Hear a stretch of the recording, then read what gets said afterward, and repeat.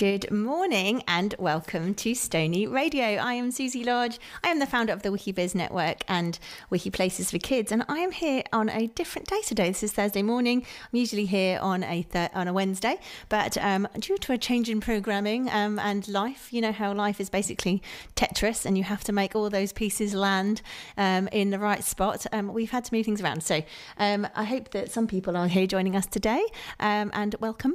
I'm coming at you feeling a little jaded, I'll be totally honest. In the last 48 hours, I have had about 7 or 8 hours sleep. I do not know what is going on with me. I seem to have lost it, lost the plot.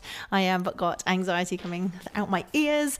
But you know, sometimes the world can feel quite a heavy space, can't it? And right now, I don't know what's going on, but the world's gone a little bit mad, and there's some really heavy things happening across the planet, and it's hard, I think, and you feel like you can't do anything and you're out of control, and when you add that to, you know, these really serious things that are going on with your own personal issues, actually sometimes that can just like fill your jar over, and basically you boil over the top, and I think that's what's happened. So I am coming at you a little sleepy today, but I'm hopefully and you know, by the way, if you saw me, I look like absolute, you know, DS, I think you know what I mean by that. Yeah, I look terrible. So I just popped to the bathroom here at York House, and they've got those really bright lights. And it's not very pleasant. So I was like, whoa, crikey. There you go. I am joined today, actually rejoined by a absolutely fabulous guest. Claire Willits is the founder and CEO of Not Only Pink and Blue. She joined me here on the show a couple of weeks ago to talk about the Barbie movie, actually. And she really opened my eyes to some things that I had blindly sort of skipped over during the film. So please, I do go back and see that. I will put the notes to the Barbie movie podcast in the show notes as well, but it was brilliant. I would love to introduce Claire to the show now, and I'm hoping, because she's dialing in, that the tech is going to work for me. So here goes. Welcome, Claire. Are you there? I am. Thank you very much for having me. Fabulous. You know, when somebody dials in, I know that because you're also a radio presenter, so you probably had this before, that of fear, isn't there? Like when you're like, hello, and then somebody answers like, thank goodness. So yay. Oh, welcome back on the show, Claire. As I just said, you are the founder of Not Only Pink and Blue. I would love you, please, to just remind us all about what Only Pink and Blue is as an entity, as a business, and over to you. Yeah. So as you said, I run Not Only Pink and Blue, and I think lots of people, it's a bit like it says what it does what it says on the tin, but we exist to grow generations of equals, and by that we do a few things. We help create parent-friendly networks and parent-friendly cultures within businesses, and we've got a new parent program that helps them do that, and then we do workshops and talks and other things. We collaborate with leaders and we consult on projects. We chair roundtables, deliver talks, again all about gender stereotypes, where they come from, how pervasive they are, and how that impacts into business, the workplace, and the work that people could be delivering for their clients. And then we also challenge buying behaviour that perpetuates stereotypes. So we've got a directory of brands on our site where everything is for all children, and there is not that kind of segregation of boy and girl like we see a lot in the shops when we walk in, or for example we see on websites we have to make a decision quite early on whether we're shopping for a boy or a girl, and obviously that changes the results that we see, and someone else has decided what they think is right for our children. So it's opening up all the options, and what we want to do is create a world that doesn't stereotype children, because then we can have the long-term impact and not try and fix a lot of the issues that we see today in adulthood and in our society. Fascinating. So I'm going to play devil's advocate here. What is wrong then with walking into a shop like, you know, a standard shop like Next, for example, and the separation of boys into one area and girls into another, and what we might think would be the ease of navigation on a website of having to select a boy or a girl? What do you see is that? Why is that a problem? So the issue with it is what we end up telling our children. So the shortcut of the boy girl, or we could say the pink blue, the blue pink, is essentially giving them a message, because our brains love rules. And we learn rules very early, and we learn those through the language that people use, the way that they are with us, what they direct us towards, for example, with toys and clothes and things like that. Now, I would invite anyone to go into one of those shops and just go and have a look at the messaging on those children's clothes. And what you'll see in the girls section, and I'm using my, as my kids call them, bunny ears, I'm using inverted commas, is the types of messaging which are: be happy, be positive, your day is full of sparkles, be a unicorn, make other people smile, it's a good day to make someone else's day a good day. All those types of messages, all very positive, all very happy, all very spread happiness type message, which is lovely. You'll also look at those with tops or what clothes with any imagery on, and what you'll find is that most of them, if they have eyes, they're looking down or they're closed. And then you go over to the boys section, and you'll find very active type. Sorry, I'm being called at the same time. Very active type clothing and messages, and also things like be the future,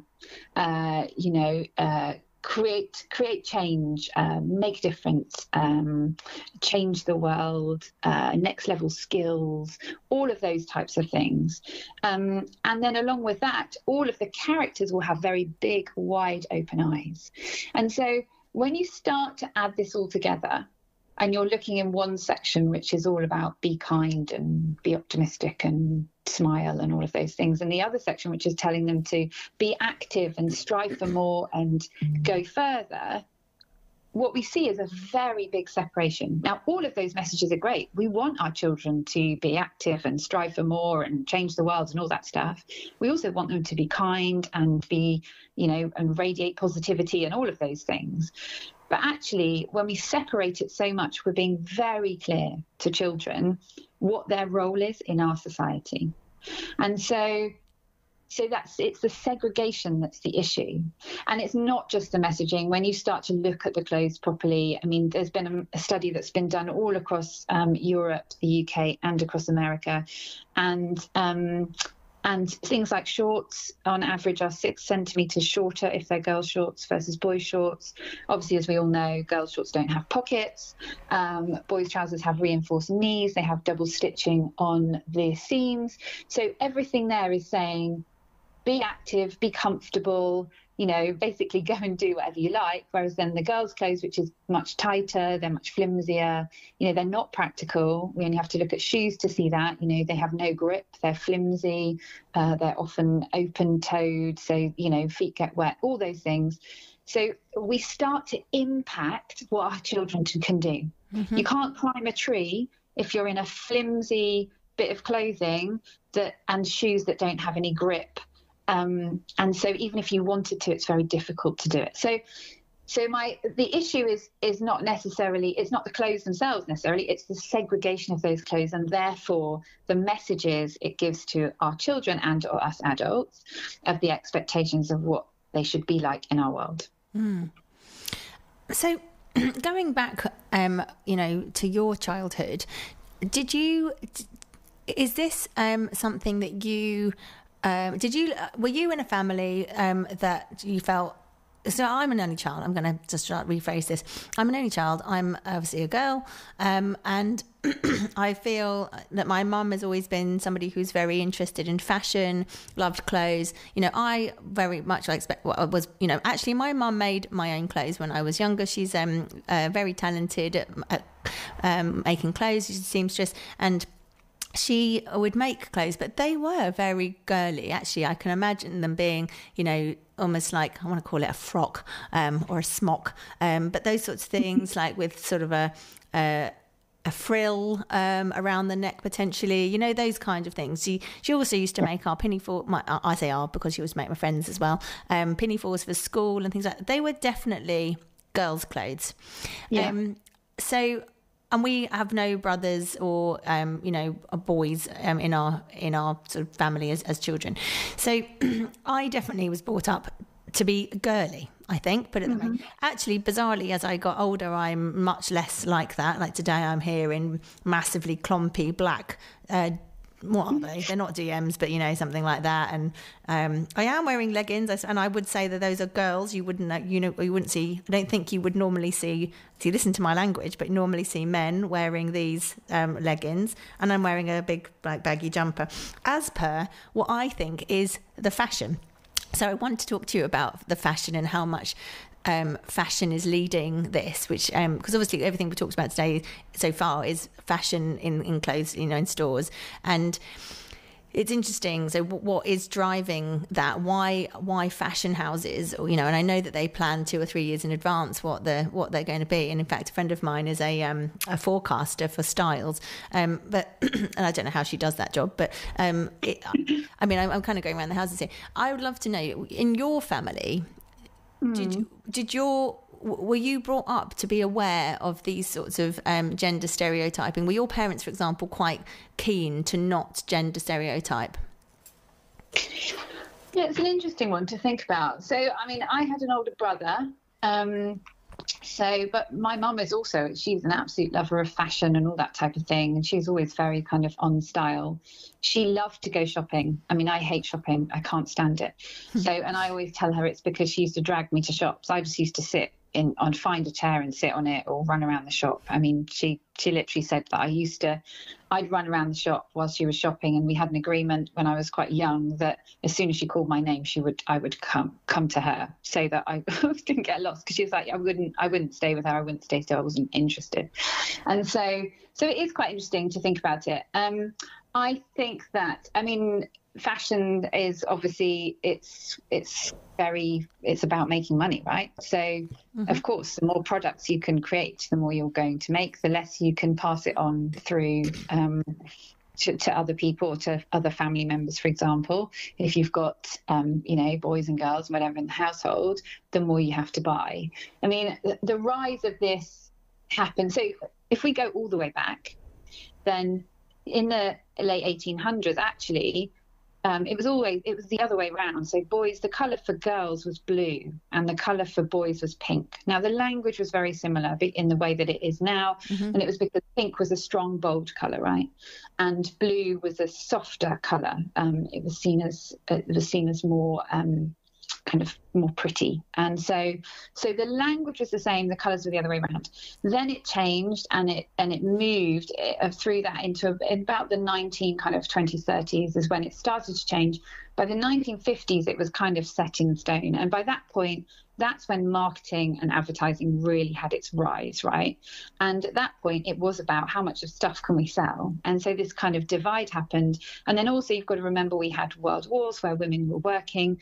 Obviously, we know all the stuff about football. Suddenly women were banned from football pitches to be able to play, whereas they had been playing really successfully because the men were coming back from war and all this stuff. So society had to change again massively and quickly. And so all these kind of restrictions were put on women. And then 1950s, the rise of the kind of housewife type, we can all see that vision of the woman in the dress at home. And actually that's a massive change for women, having gone from basically running society, running the factories, actually working in the land everywhere. And then actually the men came back, what are they going to do? So there's kind of massive rise and change. So our parents lived through a huge change and the impact of what had happened to their parents. And then I think actually when you look at our parents, so my mum, she worked full time, she was a teacher. And so she worked full time in the household, but then she still did a lot of the traditional household stuff. She cooked the meal for us like every evening. She'd do the ironing, all that kind of stuff. And so then from from my perspective, I honestly can't really tell you where it came from, but I was always very like, this is ridiculous. Why are you doing everything? And then, and also I had this real kind of drive, and again, I think it must have come from my family, this real kind of drive for fairness, and it really annoyed me when things weren't fair. And so the idea that boys could do things that girls couldn't really annoyed me. And so, I was the only girl in drum club, for example. That was me. Like, okay, my brother plays drums, I'm going to play the drums. I'm going to join drum club. I'm the only girl. That's fine. I'll sit on the kit and play whatever. And so there was, I guess there's a bit of defiance in that, right? And then, I got to upper school, and it was really annoying me because at that point it was very gendered uniform. Girls weren't allowed to wear trousers. I remember having a discussion with my friend Emma, and I was like, why can't we wear trousers? And she was like, I don't know. And I was like, this is ridiculous. And so we went and petitioned the headmaster to change the uniform policy, because we're fed up of sitting on the sports hall floor with the leaks coming from the ceiling in a skirt. It's really uncomfortable. We can't sit properly. Like, we want some trousers. And he did. He changed the uniform policy for that. So this kind of went all the way through, I guess. And then I got to university, and so I studied English at university. So obviously, some of the stuff we studied, we took books and we looked at them from different theoretical angles. And obviously, one of those was feminisms. And at this point, I would say I would never have described myself as a feminist, because it felt like it was almost a very antagonistic word when we were growing up. And but it was really interesting, because I remember having really heated discussions with the mature students, and they were saying, you wait till you get into the working world. Like, you'll see that there is a real difference for men and women. And I remember, not just myself, but lots of us were saying vehemently, it won't be any different, because we believe it will not be different, and therefore we won't let it be different. Mm-hmm. So therefore the world will be different for us because of what we believe in. Yeah. And I remember getting into the working world and being utterly disappointed and going, damn it, they were right. If I was still in touch with them now, I would be calling them up and going, you were so right. And then actually realizing properly for the first time, oh God, actually, this is a thing, and it is everywhere. And so I guess I kind of grew up with that. When it comes to me and clothes, I think probably similar to you, I went through all sorts of like different phases, a phase of wearing skirts, phase of not wearing skirts. The usual, actually, for lots of girls end up really strongly disliking pink, and that's partly because of the associations with it. We're taught very young that being girly, being a girl, it's the biggest insult boys can give each other. Oh God, you're a girl. God, you're playing like a girl. God, you're girly. That's an insult, right? Mm-hmm. And so you learn, oh God, so throwing like a girl, yeah, right, like a girl, all that stuff, exactly. And so you're like, wow, well, if being girl is negative, then therefore the stuff that's associated with girls must be negative. What's the most thing that's associated with girls? Pink. And so I also went through the phase of really going, oh God, no, I don't like pink. And so, but I was always much more about comfort and practicality. So, if you saw pictures of me at university, I was the one I was in big baggy trousers.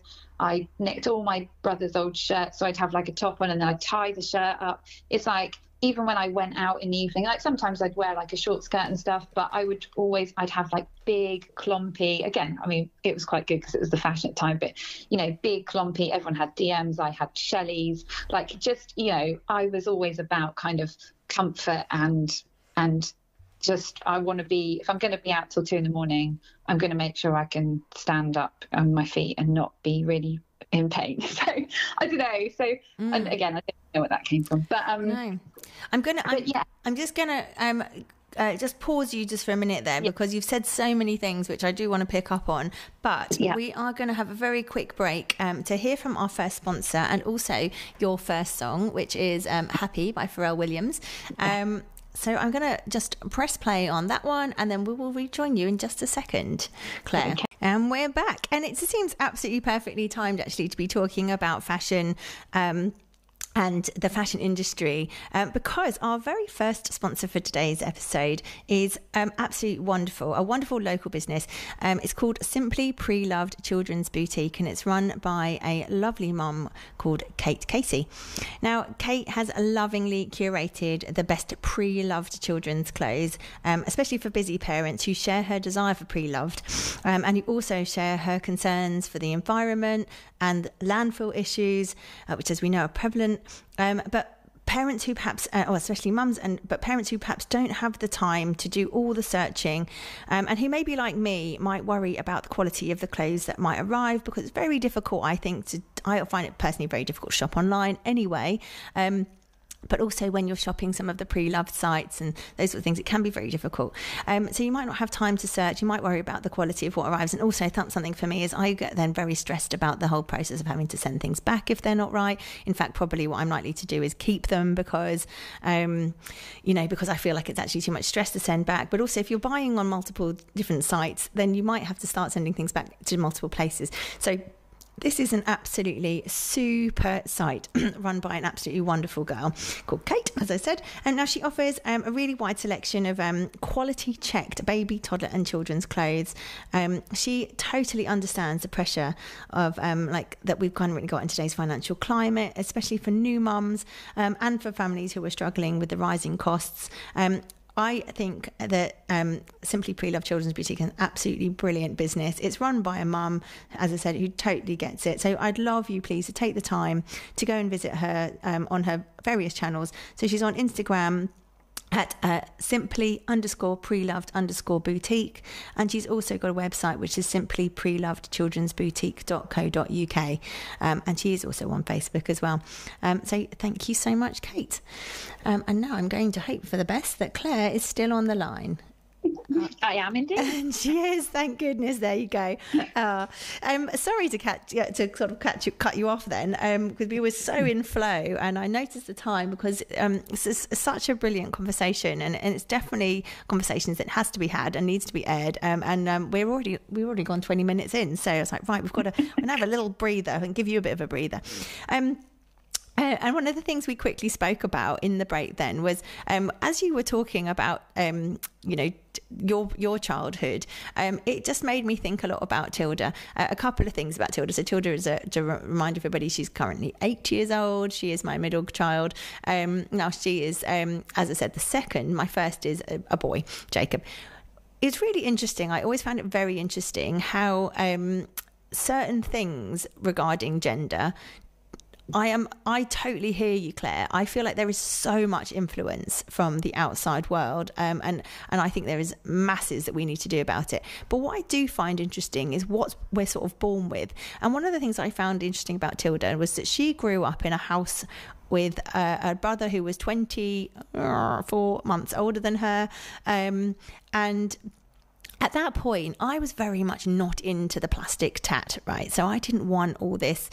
I didn't want the Barbies and the pink Barbie doll, is it called Dream House in that, Now, don't get me wrong, that has all come into the house since. But despite being surrounded by what I would now almost ashamedly say are boys' toys, listen to me, I'm not using your language, but like Jacob's toys, he's a boy and they were his toys, so they were his toys, but they were very stereotypically cars, Lego, which I should not say as stereotypically boys, but but bizarrely, if I look at the colours, right, they were like the greens, the blues, the whites and the reds, and the, almost like the strong, bold colours. But when I look at what Tilda was bought from Lego, it's pastels and pinks and purples, and do you know what I mean? There is almost a weirdly different, there's genderification, isn't there, of Lego? I'm sure we're going to speak about that.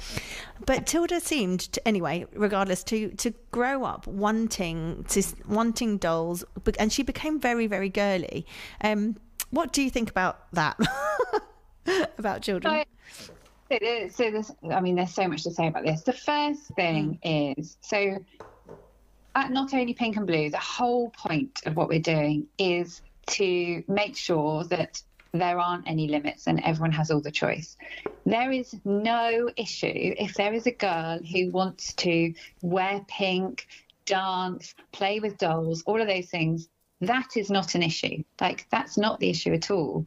And actually, that's a great thing, as long as they've had the choice of all the other things, right? And the issue is, in our society, it's very difficult to have that choice. So although as parents we think, oh, we've got all the stuff, and actually we haven't like made them go in that direction, and we haven't, you know, we didn't get the dolls and stuff. The reality is that all of this kind of messaging is everywhere. And as I said, our brains love a rule. And so we start to learn those rules very early. And even if you think about the fairy tales we read, the nursery rhymes we sing, we're already telling them what those roles are before they can even understand exactly what that language is. We even know that if someone knows the sex of their baby in the womb, they talk to that baby differently depending on if they've been told they're a boy or a girl. Wow. And so right. So, that is so right. If these things happen, we talk about emotions much more with girls from birth. We talk to them more. We use more words with girls. So quite often people say, oh, boys just don't have such good language. Well, we don't talk to boys as much. We literally don't talk to them as much. And we certainly don't talk to them about emotions, whereas we do with girls. So all of these things, you know, from very early, and then you get to kind of 3, 4 when children are starting to understand, oh, well, kind of, where do I fit in this? And they kind of have this realization, oh, I'm in the kind of girl category, or I'm in that boy category, and therefore then those rules are set. I see, and this isn't conscious, right? But now I understand why I've been played with like that, given that, what my role is in that fairy tale, what that nursery rhyme means for me, all those kind of things. And we as parents will always say, oh, we don't stereotype. And unfortunately for all of us, the reality is that it's so pervasive that actually we do. And Lego, come back to Lego. Lego did a massive study a couple of years ago, and it was called Ready for Girls, because it was about them trying to work out, how do we help get girls much more into STEM type subjects? And obviously Lego being a very kind of almost kind of engineering in the way that it is, or we could help do that. Now, they found some really interesting things. They didn't just find things about girls, they found things about boys too. And one of the things was, as parents, we are 5 times more likely to encourage girls over boys to engage in dance and dressing up activities. And we're 4 times more likely to encourage boys to play sport. And so actually there's a massive difference there, right? So we're teaching girls to dress up, be creative, all of those things. And then we're engaging boys instead in sport, right? And this, it's not saying that means that that's all they're going to like. And this is really key. But it does mean we're telling them very clearly where you go. There have been lots of studies, they're called gender disguise studies, and they get children, or very young children and babies, into a room, and they dress them as if, and I'm using my quotation marks again, they are a boy or a girl, whether they are or not, like whichever. And then they invite parents in, adults, to say, who would actively say, I do not play differently with girls and boys, I play the same, and just observe them. And they do. They offer different toys, they play more physically with boys, they're much more careful with girls, they're more likely to keep girls quieter, not let them be as loud. So all of these things happen when we subconsciously, we just don't realize we're doing it. And so this is kind of really key to, we think that we've got the influence, but actually when you start to think about all of the things that we've absorbed, and therefore we do, and I'm really clear to say to people, I am in this every single day. I'm reading the studies, I go do talks about it, you know, I'm out in schools, I'm at businesses, I'm literally doing it every day. I think, say, and do things every single day that I catch myself and go, oh, yeah, I can't believe even I do that. And that's because like you say, like, I'm in this. And yet it's so ingrained that actually, and I think the really easy one to think about, the one that makes us go, oh yeah, that's difficult. When we are taking our children to a party and we don't know that child particularly well, when we have to buy them a present, what's our default? And I think that that's one way you can really see the stereotype kick in, because you're not going to go and buy the boys some loom bands or a bracelet making or something creative, likely. unless you know them really well and you know that's the kind of thing they like. But let's imagine you don't know this child particularly well. Equally, you're probably not going to buy the girls a football or, or some of the other things that's where it really kicks in. And when we think about books, I think books is a good one. Lots of people think, I'll buy a book. Would you buy a book for a boy that has a girl as the main character? Probably not. And so we start to see all these influences. I mean, I can go all into books, 57% of children's books published a year have the central character is male. Only 31% have female central characters. And when there are female characters, they tend to be in the background. They're caring characters. They don't have as many lines, So can I ask a quick question on that? Is from the point of view of the authors, is that because of the gender difference in how many authors are successful in terms of, for some reason, maybe I'm jumping to conclusions here, are men writing male characters in as the leads and women writing female characters in as the leads, and is the difference in the percentage there to do with a problem in the percentage of female authors making it, if you know what I mean? Unfortunately not. Right. There are more male authors. You're more likely to have a central female character from a female author. However, it's not the case that actually they still have majority male characters. Wow. Now this stuff is all getting better. Mm-hmm. There is no doubt it's getting better. It is easier to find. I think what we have to think about, though, is a lot of our households, our schools, books are expensive, right? Books are a difficult one because you're not going to change your whole bookshelf overnight. You can't afford to do that. No one can, and certainly our schools can't. And so actually we have to really think about what's in those books when we're reading to our children. I always say to people, when they're young and they can't yet read, swap the pronouns, just mess around with it. Change the story. It's a storybook. That's what's good about stories. If they're a bit older and they understand, ask them some questions. Who would you want to be? Do you think this is fair? How would you change the story? All those kind of things, brilliant for them because they are naturally inquisitive. Mm-hmm. They're also naturally look out for unfairness. They're very good at that, kids. Oh, that's not fair. You're right, that's not fair. Why would that be? Why would we not want it to be like that?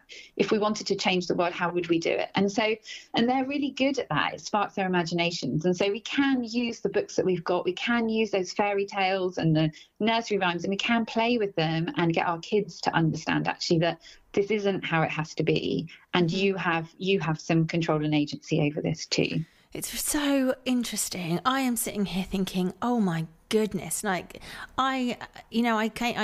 question you're answering is my point about Tilda actually what I thought, in almost genetically, naturally, physiologically being female.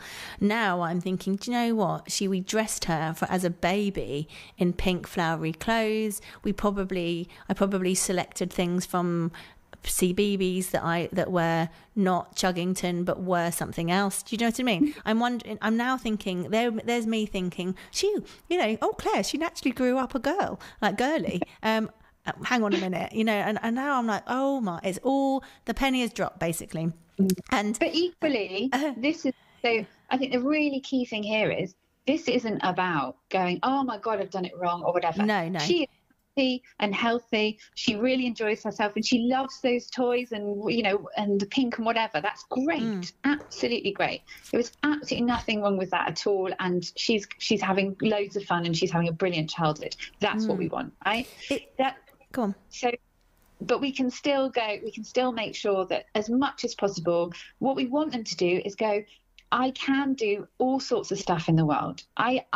I feel comfortable with having the opportunity to try out all these different things and decide what I like. And I think, so when I do my talks, one of the things I talk about is a definition of stereotypes, gender stereotypes. And there's obviously the obvious one that we all know about, certain roles performed by men, women, girls, boys, whatever. But the one I always talk about is Chimamanda Ngozi Adichie. So she writes it perfectly for me. And she says, the problem with stereotypes is not that they are untrue, but they are incomplete. They make one story become the only story. And I think this is the really important bit for me. So if you've got a child, for example, who loves playing with dolls and loves dresses and loves pink and all those things, absolutely, that's great. But also another part of their story will be that they love to climb trees, and the place they want to take the dolls is in the mud. And I mean, I've got a child that is, and they want to like make mixed potions with mud and, you know, leaves and whatever. When we focus in, and we tend to do it, we focus in on the rule, right, which is the stereotype, and we focus in on the things that they love, so that fit the stereotype, and we forget about the other stuff. That's kind of the quirks we kind of see it as. But actually it's not. That's part of their story too. And so we just have to make sure we don't miss out the other things that they love, because actually they are really important as well, and they're part of their story. So they can love all those things, but, you know, if they like doing it in the mud, let's make that part of their story too, so that it's not reinforced that this is, yeah, you should definitely be doing this. Actually, all of those things you're doing are brilliant, and they're all part of you, and they can interchange, and you can decide you don't like them. That's absolutely fine. So yeah, it's about not honing in just on the stereotype, but that's what our brains do, because that's what we tend to. Oh, they're such a boy because they love football, but you forget they love to dance when you put on some music. But that's like, oh yeah, he's a bit quirky, he loves to dance to music. Oh no, but he loves football, you know, and he loves to climb trees, and he loves to, you know, and that's the bit we focus on. And we've got to try not to do that. We've got to broaden it out and go, yeah, but there's loads of things. Actually, when you look at it, it's like, I always think, if you look at yourself as an adult, and you go, okay, what do you really like? Well, I love to dance, right? I love to dance. I love going out. I love going to a coffee shop. I love cake. I love all these things, right? Stereotypically, if you want, you know, women or girly or whatever.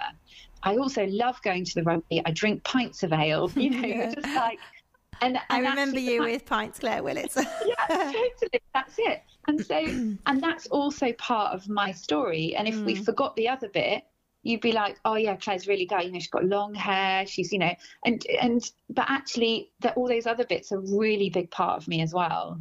And so, and actually, if you remove the stereotypes, which is what I'd love to do, remove the stereotypes altogether, that's just all part of me. It's really interesting, isn't it? I'm just thinking more on from my personal perspective on, you know, my parenting and not in a judgy way. I'm not judging myself or being hard on myself at all. Just reflecting, I suppose.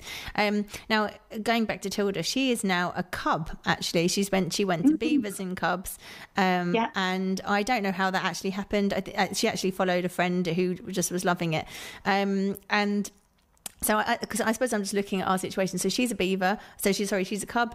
That means she is doing a whole mix of activities.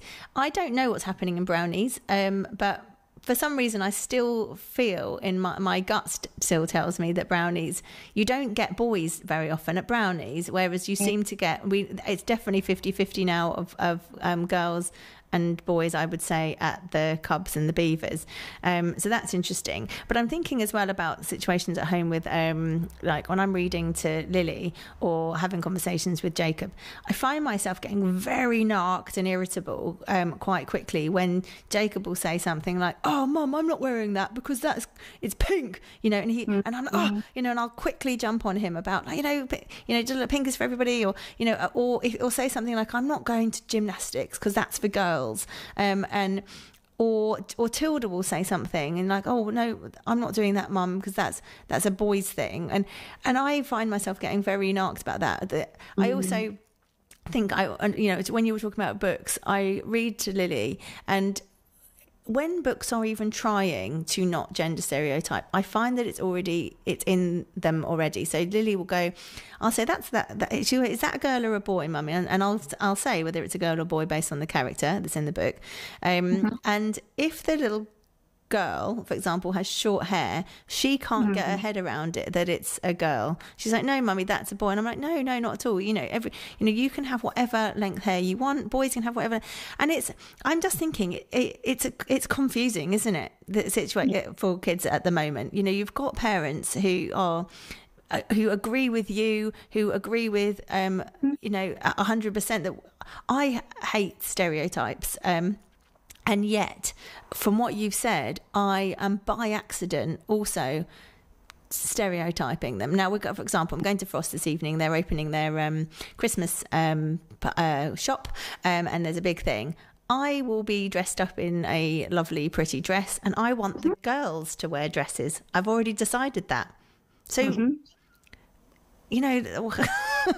I'm sitting here now going, oh gosh, because to me, girls, you know, because they're coming with me, the three of us together are going to be dressed smartly in party dresses. It could not smack more of stereotyping, could it? I think the party thing is really interesting though, because this is where I really feel sorry for boys. So although I think that lots of the boys' clothes quote unquote clothes in shops are better and the quality is better and things like that, when you look at party season, what have boys got? Like girls get colours and sparkles and fun stuff and all sorts of things. Boys is like, I mean, if you're lucky, you'll get like maybe a blue waistcoat or, you know, there's nothing, you know. So then again, I mean, they've learned, right, to Jacob's point, well, I'm not wearing that, that's girls. Well, yeah, because when he looks around, they don't have that type of stuff. That's not for them, right? And with the hair thing, there's so much to pick up on it, so I'm trying to go quick. So there's a really interesting thing is that, so we often use the terms, like you said, and we all do the same, and I do it too. Oh, that's for everyone. Anyone can have that. For kids, that's completely intangible. Like, so what I always advise people to do, and I try and do as well, is use absolutely tangible examples. So of course, girls can have short hair. Nanny's got short hair. So-and-so teacher at school has got short hair, you know. Of course, boys can wear pink. Daddy wears a pink shirt, you know, so-and-so, you know, again, teacher at school or, you know, whatever it is, or favourite footballer, you know, whatever. Someone who is in their mind's eye and is utterly tangible. So for sport, I mean, at the moment, we're in an amazing place in terms of football for girls and women. You know, we not only won the Euros, we were then in the final of the World Cup. So really tangibly now, like if anyone says to children, especially to girls, well, girls can't play football, there is an absolute tangible answer to that. Can we just pick up onto something there as well? I'm sorry, my blood I could feel my blood pressure going up just as you started to mention the World Cup, because one thing as well, though, that I think is really awful is that had it been the men in the World Cup final, you would have, I think that you would have had the King there, you would have had the Prime Minister of the UK there, but nobody showed up for them. And I think I massively noticed that, and I discussed it, you know, with the other half and whatever, who didn't, I don't think, see it as such a big deal. Oh, well, maybe they're blah. But, you know, our King's granddaughter could have been there as well, taken to see, you know, the whole family could have gone, you know, in representation. I don't know. I just thought it was a really, really poor show. And I didn't think it would have happened if it was the men's team.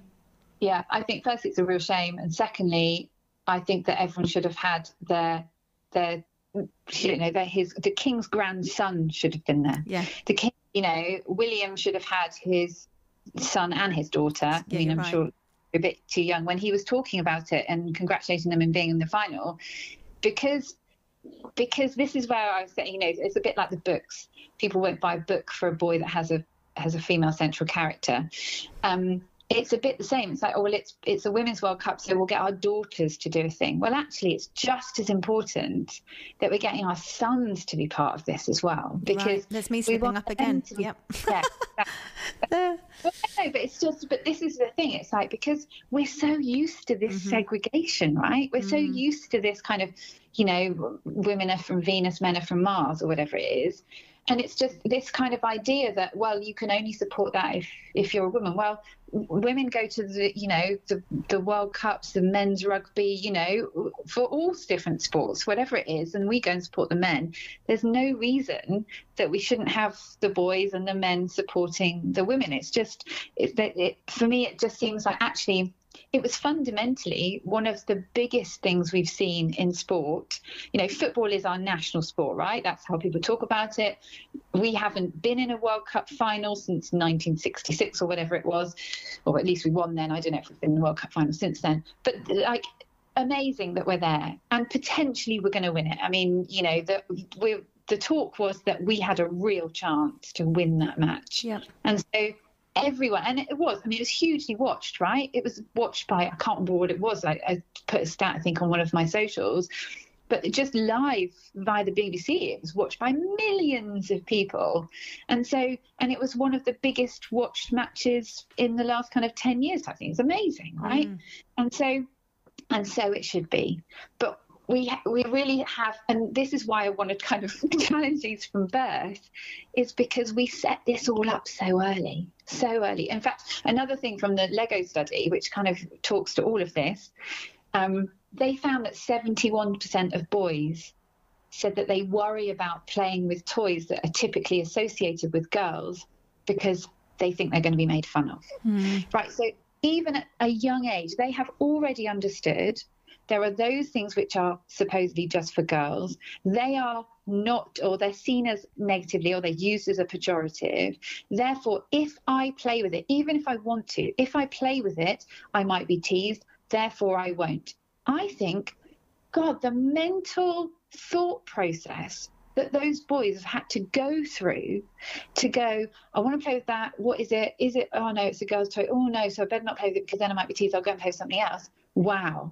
The energy that must have gone into that, all obviously subconsciously, but that's a huge thought process to go through in order to not play with a toy and go and play with something else. And you're like, wow, we've taught our kids so young that they need to worry about stuff like that. That's rubbish. That's really. And of course, then by the time we get to, we become older and, we're looking at kind of aspirations of what we want to do. Well, it's not really a surprise we see some of the career divides that we see because they've understood it from very young. So yes. So trying to cover about a million topics in one, I know. And I feel like I'm jumping all over the place, but it does all come together. It does, and it is all absolutely fascinating, and I think everything has merit to talk about. And for everybody, for you and I listening, I had asked Claire to talk about things in a very different structure. So bless her, she's kind of winging it because I keep chucking a new question in. So to that point, we're actually going to listen to your another one of your song choices here, which is "Dream Come True" by the Brand New Heavies. And we'll listen to our second sponsor, and we'll be back shortly. I'll see you in a second, Claire. Okay. That's a great track. Thank you so much for choosing that, Claire. I'm just going to quickly give a shout out to our second sponsor. Now, Jade is one of my good friends. I have known Jade for absolutely ages. And she has just started a brand new business. So I really want to give a lovely shout out to today. Now, parenting can be joyous, uplifting, very rewarding when you see their little smiling faces about the day you've planned and you've put so much thought into everything. But who is actually taking care of you and making sure that you're okay?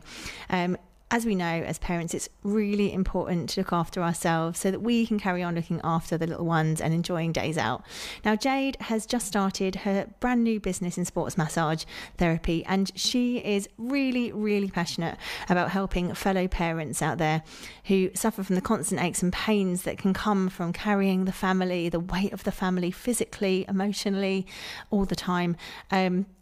She really wants to help you out, and sports massage is basically been proven to release tension in muscles, improve your circulation, encourage the removal of waste products such as lactic acid, which forms during high intensity activity like running around after those kids, picking them up constantly, and it can obviously help you to relax the body. Now, I don't know about you, but in the past I've heard about sports massage and it scares me. It makes me think, oh, that's going to be painful, and I have so many friends that have been and been like, oh. Now, Jade says that sports massage does not have to hurt. It can be tailored to you and your body, and structured to help reduce the knots and relieve that tension. So she really wants to help you out, and as a huge thank you to you guys for listening, she wants to offer you a 20% discount if you quote Susie Radio when you book. So she is local to Stony Stratford and the surrounding areas, Milton Keynes. So please do take advantage of that amazing offer. She's a brand new business, and she's also a mum. So let's support, let's support local, let's support other mums in business and female founders, and also look after yourself. Now, I have booked in for Monday because she offers the opportunity to either come to you or you can go to her. She's based out in Road, which is not too far from here.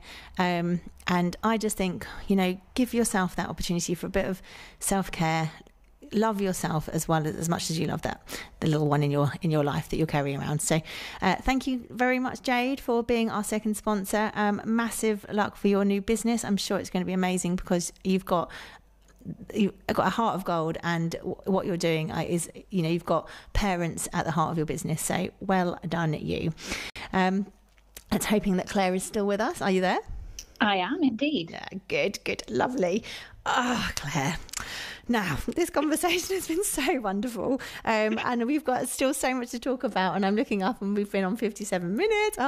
But I wanted to highlight something you mentioned just before we came on air, and that was that yesterday was the International Day of the Girl. Now, I have to say, I was not aware of that.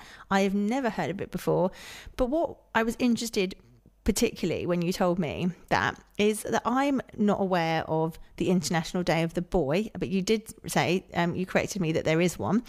Now, the cynic in me straight away wants to say, well, every day is the International Day of the Boy, because of the fact that I suppose we also not only feel like we're in a man's world, but we are, with all of this sort of stereotyping and this sort of what's the word, like sort of how it's been seeped into our kind of culture and our psyche. I feel like every day, I've heard that term before, every day is the day of the boy kind of thing.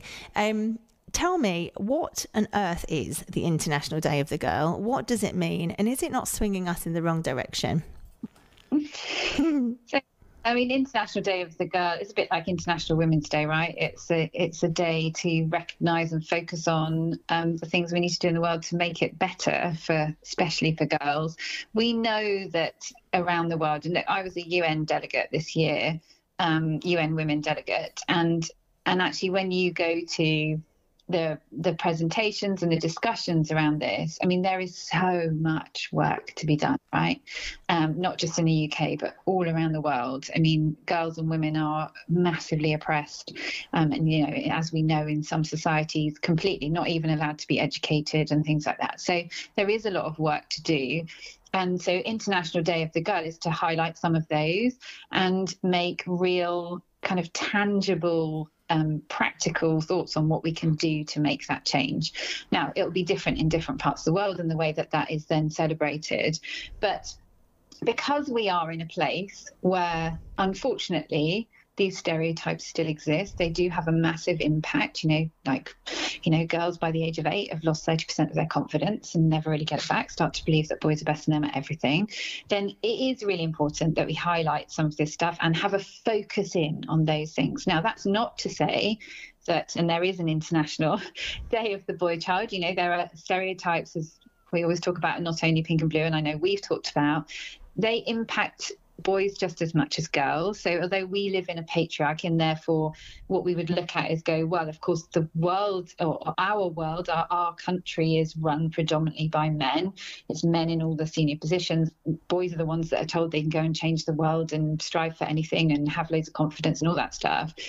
Actually, look, by the age of 6, boys have lost any emotional literacy they may have had, and we know the impact of not being able to understand, talk about, and identify your emotions. It's huge, right? And so for boys and then men, that has a massive impact. And the patriarchy ultimately is just as bad for them. It tells them they've got to be a certain way as well, and maybe they don't want to be that way, and they're not like that. So, but I think the days give you a chance to highlight in and look at specific things that we need to work on and think about. So I do think that they're good days to have, and it does help people rally round. I think one of the issues is that, especially often I use International Women's Day as a classic example of this. People go, okay, especially businesses, well, we'll have an event for that. We'll get some speakers in, we'll ask them to speak for free, which is generally what happens.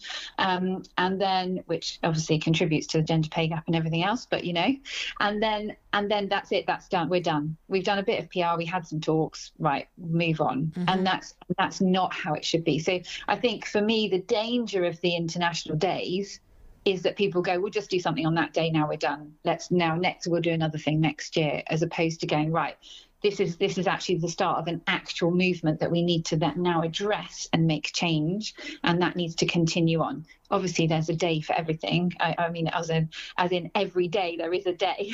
So I think I can understand it's quite hard, but I think people have got to pick what they're going to really focus in on, and then continue that through the year, not just once a year. No, absolutely. I mean, I guess the goal here is that we don't need these days, isn't it, in the end? Like, we should be in a place where we don't need to be highlighting girls and women and you know, and all those things. And, you know, and I was just thinking about when you mentioned the patriarchy, how much it's a flipping shame that we are still in this day and age, like admitting that is the situation. And then, you know, we talked earlier in the month or a couple of weeks ago about the Barbie movie and how that flipped it to a matriarchy, and how that's actually matriarchy and that's actually no better. That wasn't, you know, it came from a sort of feminist perspective. It tried to highlight that women can be and do everything and all those things, and it tried to sort of highlight the problems, and actually what it sort of slightly did was reinforce it on the other side, and that was also no good. But it's like, what is, you know, is it that we either, what's the goal? It's like, we don't want to be in a patriarchy, we don't want to be in a matriarchy. What is the other? What's the archy? The archy, well, where we all work together. Well, it's the classic, right? If you look at any of the stats, when you've got a more equal board, when you've got a more equal management team, the companies do better, right? Mm-hmm. They do better. And so, because it works better, right? When we've got a set of people who have got different thoughts and backgrounds. We don't want a set of people who all think the same, do the same, to be creating everything for everyone else. We want lots of kind of diversity of thought and diversity in those places, so that people are thinking broader and contributing more and bigger and better ideas. So we want to be able to work together. Yeah, and that's down to the, you know, it's in big business, small business, and also, you know, into the family. If you look at a family that's got a well balanced, you know, whether you're wife and wife, husband and husband, but if it's balanced, you know, it's just so much better. The family runs a lot smoother, etc., etc. I mean, and this actually perfectly segues back to the conversation I wanted to start 10 minutes in, which was about, you know, your personal journey. And, you know, you and I, we met when we worked together at M&C Saatchi in an amazing agency called Leader, which was run and led by two women at the time, absolute powerhouse women. You know, I have often heard women leading the team. I also worked at Wonderman Thompson, also under Mel Edwards, who is just such a powerhouse. And now your career, you went from strength to strength to strength, and eventually you were in a very high up position at Virgin, right? Yeah. So go on. Yeah, so I, as you said, I was with you at Leader in M&C Saatchi, and then I went back to M&C Saatchi, having gone off to another agency, working under Lisa still, which was great. Was managing partner there, and then moved to Virgin Group. So, and was head of customer and brand experience over there. And so working with all of the Virgin companies, of which there are 60, to kind of lead their customer experience side. And it's a fantastic company, as everyone knows, fantastic job. But I guess the question is, why would you leave that and go into that? That is, that was my next question. Yeah, so, well, it's an interesting one because, as I said, I've always had this kind of fairness thing, and obviously I was very kind of tuned into like the equality piece. And so when I was at M&C, it was interesting. Lots of my friends started to have children, and so of course we were based in Soho. So I was out shopping for them for presents, and I walked into a world that I knew was there, right? And we've talked about it. But it was this pink-blue divide, and it was so stark. Like, I couldn't believe how stark it was. And so I was like, God, I can't believe we're still here. So I started going, well, where are the colourful kids' clothes? Like, what the hell is going on? And so I started a blog called Not Only Pink and Blue, and it was all about small independent brands who were doing fun, colourful clothes for kids. And so So I started that blog and I was writing that.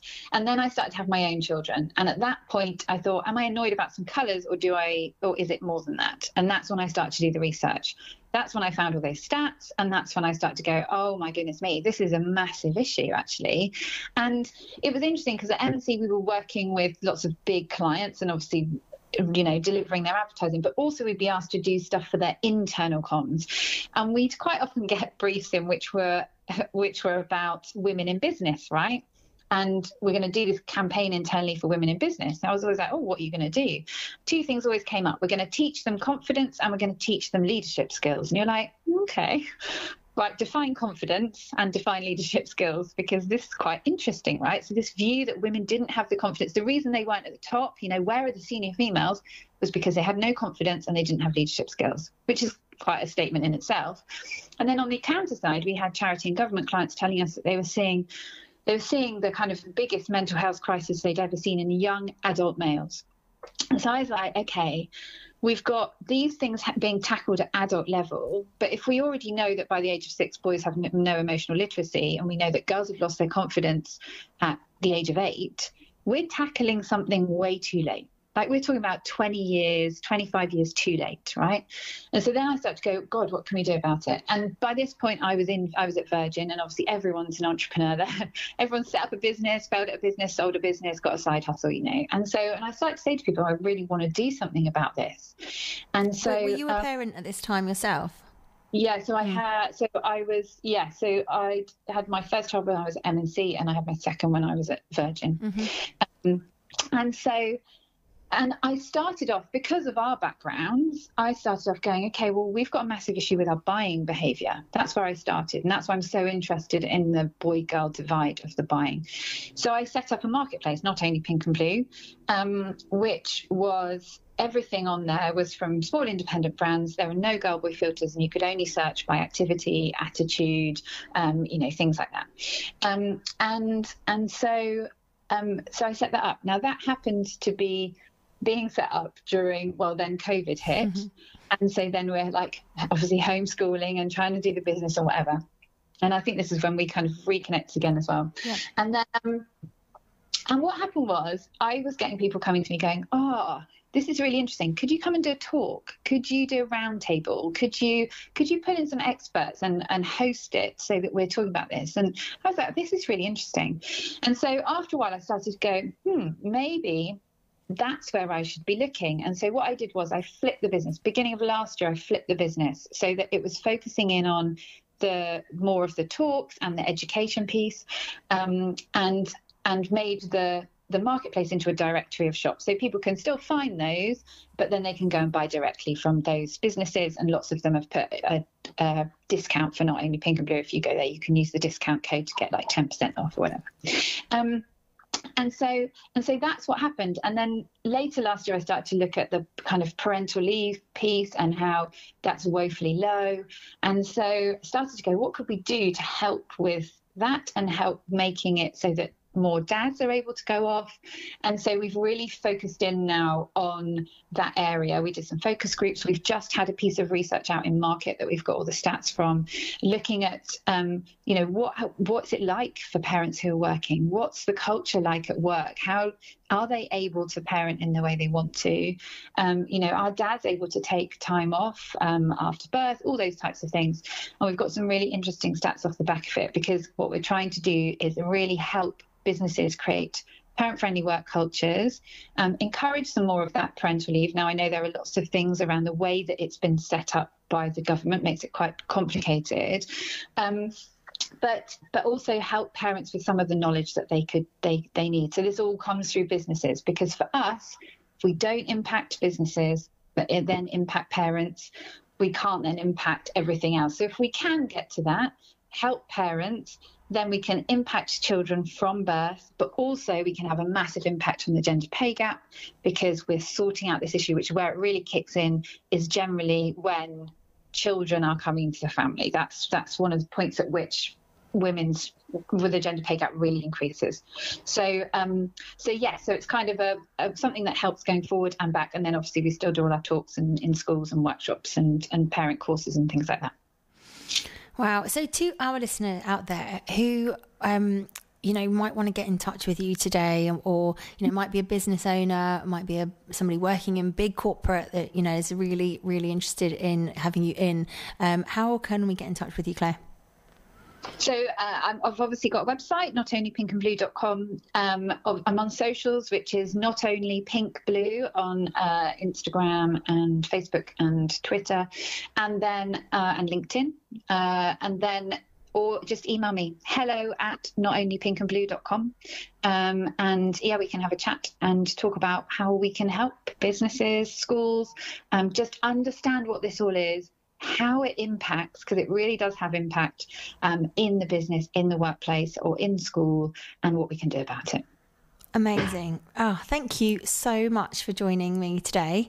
It's been fascinating. I mean, it's so eye-opening, really, isn't it, that we are, we have been inherently sort of trained, I think, from birth to, to think this way, to talk this way, to be this way. And I am now realizing, that I have been sort of trained that way, that I'm now training my children that way. And yet we really, really do have to switch this up. And, I think it's amazing. If there was one little nugget that you could leave with our listeners today, to sort of take away and ponder, what would that be?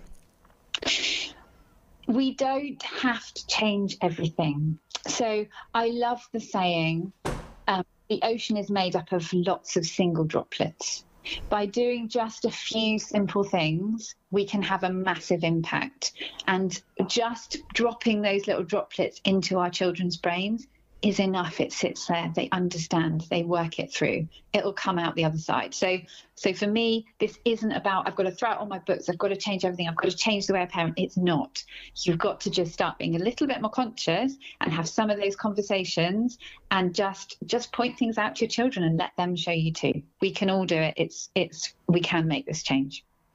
Brilliant. Thank you so much, Claire. Thank you for your song choices. I'm sorry we only got to play 2, but the conversation was just so great. I couldn't bear to stop you in mid-flow. Thank you so much also to Jade and also to Kate for being our fabulous sponsors today and allowing us to bring this to you cost-free. And I will be seeing you all again. Well, seeing you, I will be talking to you and chatting with you again next week. Wednesday, 12 till 1, back here on the Wiki Mama Takeover. Huge thanks to Claire. Thank you for coming. Thank you for having me. And thank you to you all for listening. And I will speak to you very soon. Take care.